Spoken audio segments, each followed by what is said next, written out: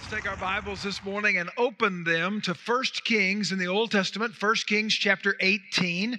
We're going to begin reading down at verse 22 in just a few minutes to kind of pick up this story. And this is like the climactic moment in the life of Elijah. This is the moment that he was born for. And so this is a really cool moment in Scripture that I hope you'll kind of hang with me for the next few minutes. And we're going to work our way through this passage of Scripture, not read the whole thing at one time, but kind of walk through it this morning. On September 26th, this last fall, there was a huge gathering on the National Mall in Washington, D.C. It was a gathering of Christians. They came together for worship, to read God's Word, to pray, specifically to pray for our country. Tens of thousands of people showed up, and there was a lot of media attention on that moment. One particular reporter who is an avowed atheist, he's a professed atheist, I'm not calling him a name, he says that of himself, that he denies that there is a God. And he's pretty much not just atheist, he's anti-theist. He's kind of anti-God, writes for a website that kind of likes to cast Christians in the worst possible light. And here's what he reported about that rally. He said, people prayed, they sang, they chanted, they swayed. They cried out, "Come, Lord Jesus." But Jesus didn't come. And so the headline of his article was this, quote, "Thousands gather at Christian rally, but God did not show up."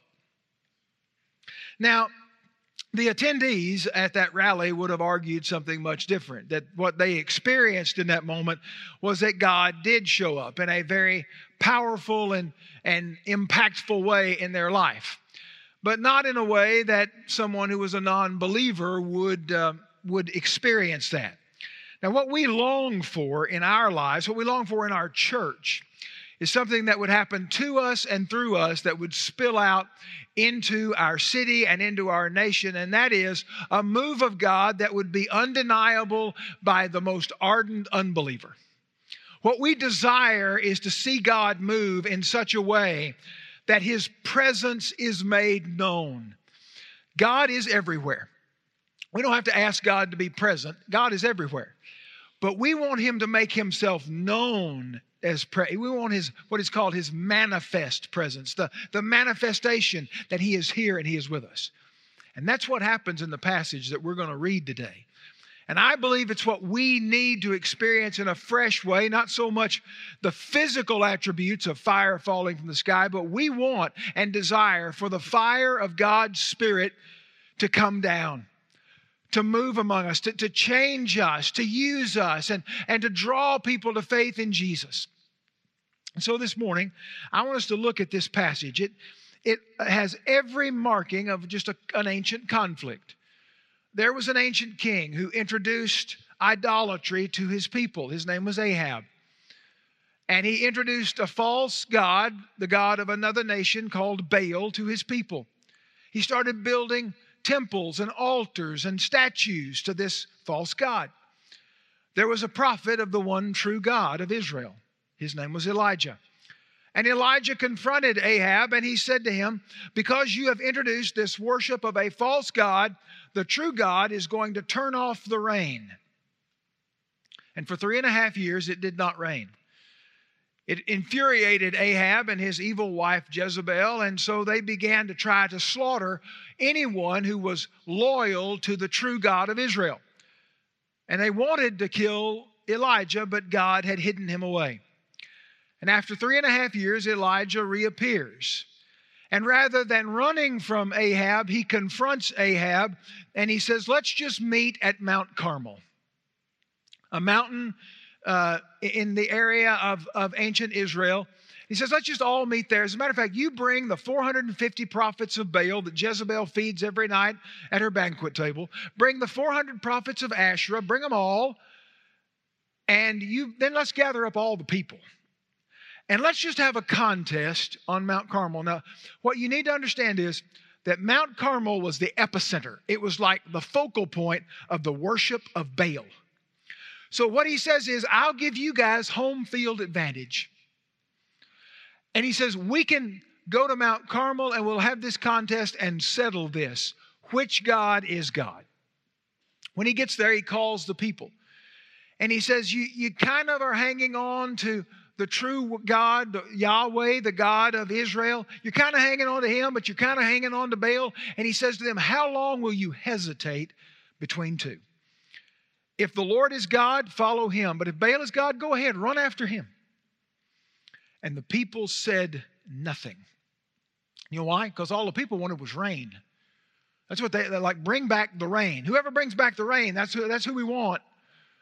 And so they didn't say a thing. And so Elijah proposes this contest of the gods. And as much as this has looked like a contest between Elijah and Ahab, it is not. They are minor players. This is a contest between Yahweh, the true God of the universe, and a false idol that is impotent and powerless. And the true God intends to show up and show out in this passage. Here's the way that Elijah phrased it in verse 22. He says, then Elijah said to the people, I alone am left a prophet of the Lord, but Baal's prophets are 450 men. Now, let them give us 2 oxen, and let them choose 1 ox for themselves and cut it up and place it on the wood and put no fire under it. And I will prepare the other ox and lay it on the wood, and I will not put a fire under it. Then you call on the name of your God, and I will call on the name of the Lord, and the God who answers by fire, he is God. And the people said, that is a good idea. This is great. Let's just have a contest. I mean, life's kind of boring. There's been a drought. There's not anything exciting happening. Let's have something exciting happen here. Let the prophets of Baal cut up an ox, build an altar, put the ox on the altar, but you can't light the fire. Only the God who answers by fire. Fire falls from heaven, from the sky on this. And Elijah says, I'll do the same thing over here, and we'll just see which God is God. And so they agree to this contest. The prophets of Baal have home field advantage. This is the epicenter of Baal worship. And then Elijah says, we won't even do the coin toss. I'll just let you guys go on offense first. You guys can go ahead and call on Baal. Let's see if Baal answers. And what proceeds out of this moment is that the prophets of Baal began to seek after Baal to rain down fire. Now remember this.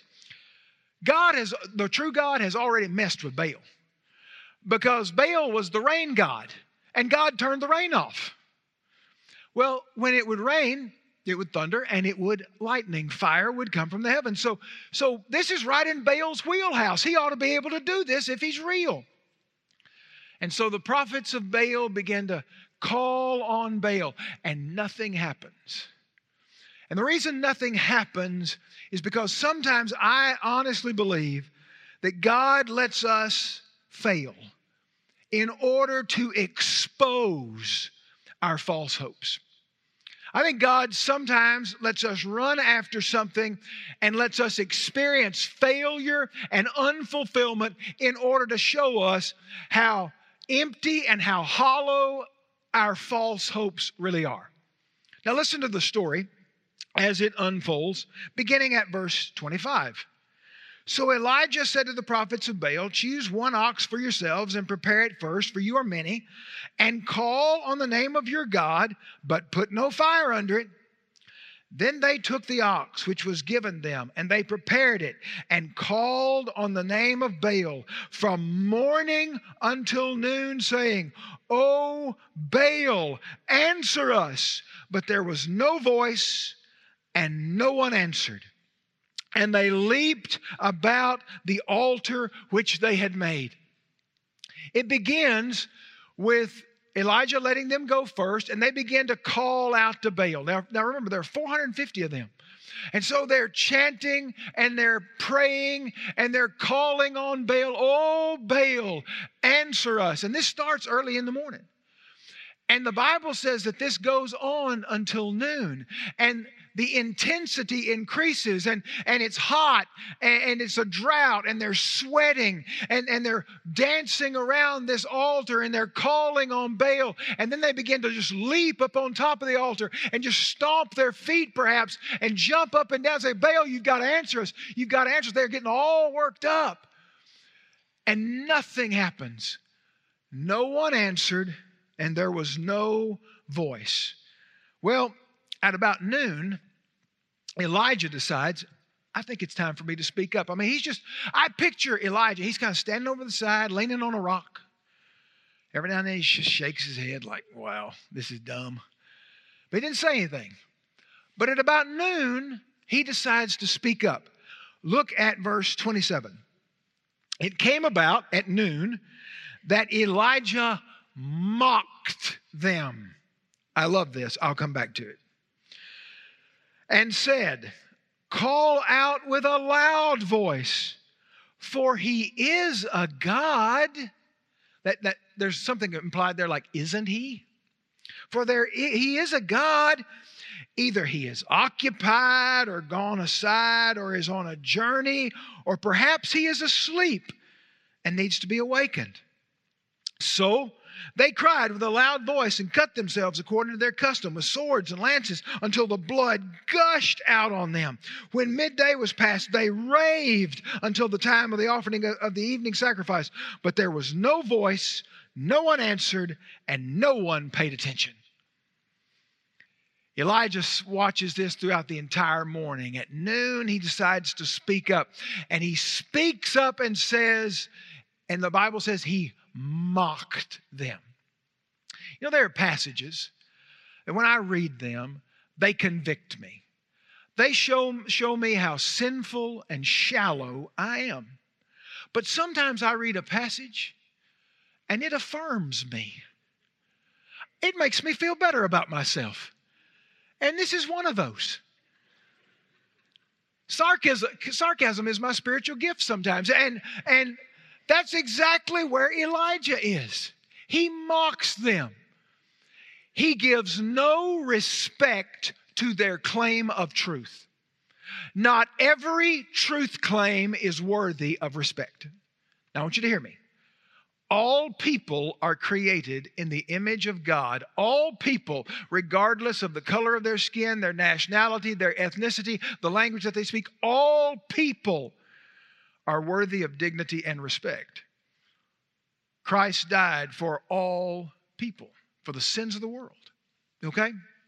Let's get that straight on the one hand. On the other hand, not all ideas are worthy of respect. Some should be mocked and ridiculed. And parents, sometimes your teenagers are going to have an idea that ought to be mocked and ridiculed, okay? Not every idea is a good idea. Not every claim to truth is valid. But we live in a world where you cannot mock anybody's idea. Because as Elijah does this, I thought if this had happened today, the prophets of Baal would have been going to Ahab going, we need a safe space. We need a space where we don't have to hear his ridicule and his mockery. And he's oppressing us with his claim that there's only one God. And so we need a safe space. That's what they would have done. Not every truth claim is valid. Not every truth claim is worthy of respect. You know, when the coronavirus started, there were all these articles about what people were doing. Some reasonable. Maybe they didn't work, but they seemed reasonable at the time. But there were some that were just outlandish. And the one that I will never forget is that in India, the majority of people are Hindu. Cows are sacred. And there were people who believed that if they drank cow urine, that they would ward off the coronavirus. Let me tell you something. That idea shouldn't be even considered as sane. It should be mocked and ridiculed. Jesus died for Hindu people in India. Okay, they're worthy of respect and dignity. The idea is dumb. It should not be accepted. But listen to what Elijah says. He says, hey, maybe you guys need to call out with a loud voice. Maybe you just need to maybe you need more cowbell. More cowbell is what you need for your worship service. The true God, you understand why this is mockery? Because the true God can hear a silent prayer. You don't have to get louder for him. I love it. Call out with a loud voice, for he is a God. And then he says this. Elijah says, either he is occupied or gone aside or on a journey, or perhaps he is asleep and needs to be awakened. The true God does not sleep, neither does he slumber. That's what the Bible says. He doesn't need to be awakened. And I love the phrase in this passage that says, maybe he has gone aside. That is a Hebrew idiom. It's a figure of speech that means maybe he's in the toilet. That's what that meant, okay? If he's in the toilet, though, he's been there all day. Maybe Baal needs some more fiber in his diet or something. I don't know. But Elijah is mocking them with this very idea. Now, here's what's really, really compelling about this, is that they did what Elijah said. He says, maybe you need to get louder. Look at verse 28. So they cried with a loud voice. They turned up the volume. Yeah, maybe Elijah's got a good idea. Maybe we ought to get louder. And then, as was the custom of Baal worship, they began to cut themselves and bleed. Now, remember, they're covered in sweat. They cut themselves. Blood is gushing out. They're covered with blood and sweat as they dance around this altar. And they do more and more, crying out for fulfillment and an answer from their false god. And verse 29 says it this way. There was no voice, no one answered, and no one paid attention. Because there was nobody home. Baal obviously isn't real. You know that. You know the way the story goes here. And yet, they thought if we just do more, if we just invest more, if I spend more time on that, it'll give me a return. If I put more money into it, if I just devote myself more, somehow I'll find fulfillment. And while most of you don't have a wooden or golden statue to something in your house that you bow down to and call it an idol, you don't have idols in that sense. Let me explain something to you. Anything you look to fulfill the longing of your soul other than the one true God is an idol. If it's entertainment, if it's pleasure, if it's the affection of other people, if it is the approval of a crowd. In our culture, it's material things a lot of times. We really honestly believe the advertising that if we just get a better house or we just get a better car or we just get a better pair of underwear, our life is somehow going to be fulfilled and complete. That's what they tell us. And we buy it, literally. Not only do we buy it like we believe it, but we buy it. And we think, that's going to make me feel better. That's gonna do it. And it might do it for a very short period of time, and then it's gone. Then you got to go back. You got to go back. Not long ago, I looked at my wife and I said, my truck's getting a few miles on it, and I'm thinking I'm needing a new truck. And she said, what's wrong with your truck? I said, I didn't say there's anything wrong with my truck. I said, I'm thinking about getting a new truck. Well, what kind of truck do you need? Have you seen that one that makes the trailer disappear behind it? She looks at me and she says, when was the last time you pulled a trailer? You're not a rancher. And you know what? She's right. I didn't need a new truck. I wanted a new toy. Because I think somehow that's going to fulfill me, that somehow that's going to bring some sense of fulfillment into my life. And let me tell you something, it's not just trucks for middle-aged guys. For some of you, it is likes on social media. And you got to take another selfie today that gets more likes than the one yesterday. And if you get less likes than the one yesterday, man, there's something wrong. For some of us, it's relationships. Just keep swiping right. Just one relationship after another. Maybe the next one's going to work. Maybe the next one will fill the longing of my soul. But there was no voice, and no one answered, and no one paid attention. because we're looking for fulfillment in all the wrong places. Sometimes God lets us be the prophets of Baal and dance around our altars until we are exhausted so that it exposes the emptiness of our false hopes. But second, there are times in a firefall moment when God responds to faith when we draw very close to Him. Elijah watches this spectacle, and it was mildly entertaining from a humor standpoint for Elijah. He is mocking them and laughing and using sarcasm, but Elijah is there on a serious mission. And so he lets this go on all day. The Bible says until the time of the evening sacrifice. The evening sacrifice was the last religious ceremony of the day.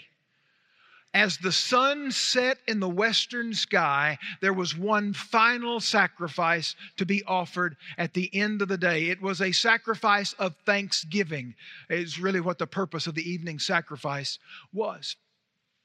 And so in verse 30, then Elijah said to all the people, "Come near to me." So all the people came near to him, and he repaired the altar of the Lord, which had been torn down. Elijah took 12 stones, according to the number of the tribes of the sons of Jacob, to whom the word of the Lord had come, saying, "Israel shall be your name." This has gone on all day. At first, the people of Israel were paying really close attention. But, everybody's got a limited attention span. And, after all, this has been going on all day. Everybody's kind of distracted. So Elijah says, hey, huddle back up, folks. Come back in here. It's my turn now. And the Bible says that the first thing he did was he repaired the altar of the Lord. He repaired the altar of the Lord. Now, the altar was a place where the sacrifice was made, obviously. And so some people would say, well, what would that have to do with us? Because after all, on the cross, Jesus made our full and final sacrifice. His blood on the cross paid for our sins. He is the final sacrifice, and we don't need another one. Why would we need an altar? An altar isn't just a place where a sacrifice is made. An altar is a place where you meet God. And for some of us, especially over this past year, I am pretty convinced that in our lives personally, we need to repair our altars. We need to go back and say, where is it that I need to return in order to meet with God? It may be that in the past year, you've just grown kind of distracted. Some of us have grown obsessively, compulsively addicted to cable news. And maybe we need to do something with that to rebuild the altar. For some of us, coronavirus was a reason that we didn't gather in the church. Maybe an extenuating health circumstance, but for some of us, it became a convenient excuse. Like if you can tell me at Lowe's, Walmart, or Texas Roadhouse why you feel really unsafe coming back to church, think about that for a minute. It's not a reason, it's an excuse. And maybe the altar is, for some of you watching, you need to rebuild the altar by coming back with the people of God. Whatever it is, there is a need in our hearts to rebuild the altar and that place or that moment or that attitude and atmosphere in which we meet with God. And so Elijah does that. And then the Bible says in verse 32, so with the stones he built an altar in the name of the Lord. And he made a trench around the altar large enough to hold 2 measures of seed. Then he arranged the wood and cut the ox in pieces and laid it on the wood. And then he said, I love this part. And then he said, fill 4 pitchers of water and pour it on the burnt offering and on the wood. And he said, do it a second time. And they did it a second time. And he said, do it a third time. And they did it a third time. The water flowed around the altar. And he also filled the trench with water. Elijah cuts up the offering, puts it on this altar that he's rebuilt, arranges the wood underneath it, but he doesn't light a fire. And then in an absolute extreme example of faith, he says, I want you to take the The word is pitchers in my translation. It could be translated barrels. It wasn't just like a little water. It was a lot of water. Now remember, we're in a 3.5-year drought. Water is a precious commodity. And Elijah's pouring it out on the wood and sacrificing it. It's flowing down onto the dirt. Now why would Elijah do that? A couple of reasons. One of them is pretty obvious. One is that he wanted to make a statement that what was about to happen was an act of God, and it wasn't any sleight of hand. He didn't have sort of a torch behind his back or a lighter in his pocket that he was going to reach down and light this thing while he was praying. It wasn't going to be like that. This couldn't be faked, and he wanted to show that what is about to happen is a work of God and God alone. I also think it says something about his faith. That he's saying that my God is more powerful than your God. You couldn't even get a spark in order to light dry kindling wood, and my God is going to set fire to wet water-soaked wood and sacrifice. It's just a step of faith. And so Elijah drenches it, not once, not twice, but 3 times. And then Elijah jumps around the altar and cuts himself and raves. No, that's not what happens. Then Elijah prays a 20-second prayer. I read it 3 times this week, kind of timed myself. It takes 20 seconds to read this prayer. And that's what Elijah does. Verse 36. At the time of the offering of the evening sacrifice, Elijah the prophet came near and said, O Lord. Every time you see the word Lord in this prayer, it is the name for God, Yahweh. Now remember, this is a contrast between Yahweh and Baal. So he's making it real specific who he's praying to. O Lord, the God of Abraham, Isaac, and Israel, today let it be known that you are God in Israel, and that I am your servant, and I have done all these things at your word. Answer me, O Lord, answer me, that this people may know that you, O Lord, are God, and that you have turned their hearts back to you again. And he stops. And then the fire of the Lord fell and consumed the burnt offering and the wood and the stones and the dust and licked up all the water that was in the trench. And when all the people saw it, they fell on their faces and they said, the Lord, He is God. The Lord, He is God. Elijah prays a 20-second prayer in faith, and God responds to it. God responds to the faith of the prophet, and all of a sudden the fire falls. And it doesn't just consume the sacrifice, it burns up the wood, it burns the 12 stones, it burns up the water, it evaporates the water, and it burns the dust. I didn't even know fire would do that. It won't unless it's supernatural. What you have is a moment in which Elijah's faith moves the heart of God to do the impossible, to do the miraculous. This is one of the greatest miracles in the Old Testament. It was simple faith on the part of one man that caused God to move. A lot of people say, well, I don't have faith like that. I don't have a big faith like that. Let me explain it to you. It is not the amount of faith you have that makes the difference. It's who your faith is in that makes all the difference. The tiniest, weakest faith in the true God is more powerful than the biggest, mightiest faith in a false idol. Jesus said that. Jesus said, look, you folks think you need to work up big faith? You just need little faith. Matthew 17:30. Jesus said, because of the littleness of your faith. For truly, I say this to you, if you have faith the size of a mustard seed, you will say to this mountain, move from here to there, and it will move, and nothing will be impossible to you. It is not the amount of your faith that matters. It is not the size of your faith. It's not even the maturity of your faith. It's the object of your faith. It's the person in whom you place your faith. The prophets of Baal had big faith. They truly believed that Baal was going to rain down fire. It did not happen because Baal was impotent. Elijah prays a 20-second prayer to the true God. It's not the amount of faith, it's the object of your faith. It's the person that you're trusting. In 1912, Franz Reichert was among many people who were obsessed with flight. In the United States, the Wright brothers were tinkering with a couple of options for trying to make a machine that flew, and their first two didn't quite work out. But Franz Reichert was a tailor in France, and he was convinced that he had put together a flying suit.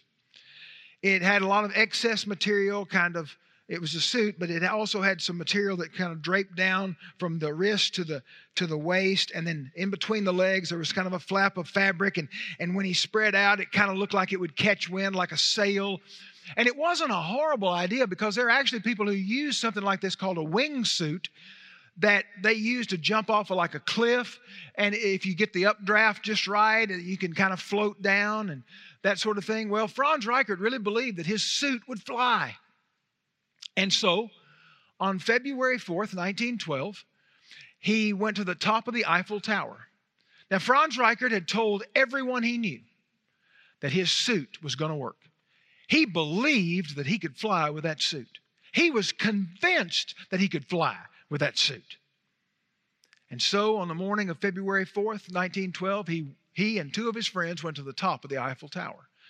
His two friends had brought with them a dummy, a mannequin type thing that was weighted almost perfectly to the ounce of what Franz Reichert weighed. And the plan had been that they were going to put the suit on the mannequin first and let the mannequin fly off, and then Franz was going to put on the suit and he would fly off. But Franz was so confident that his suit would work. He was so convinced that his suit would work. He had told everybody he met. And news had spread throughout Paris. And there was a huge crowd that had gathered at the base of the Eiffel Tower. And Franz Reichert said, nope, we're not going to use the mannequin. We're not going to use it. I'm going to put on the suit and I'm going to jump off. His friend said, Franz, you cannot do this. Please don't do this. Use the mannequin. We beg you, don't do this. He said, no, I believe this suit will fly. I believe it with all my heart. He put on the suit. He got on the rail. He jumped off and he plummeted to his death. Big faith, wrong object. You see, it's not the amount of faith you have. It's the God whom you trust in. I read a sentence this week while I was preparing for this, and it captured my attention. Maybe it'll help you. The smallest faith in the infinitely powerful, promise-keeping God of love is infinitely more powerful than putting all your faith in an impotent, temporary, promise-breaking idol. The smallest faith. God says, I'm going to let you run after things for a while, and I'm just going to expose how empty they are.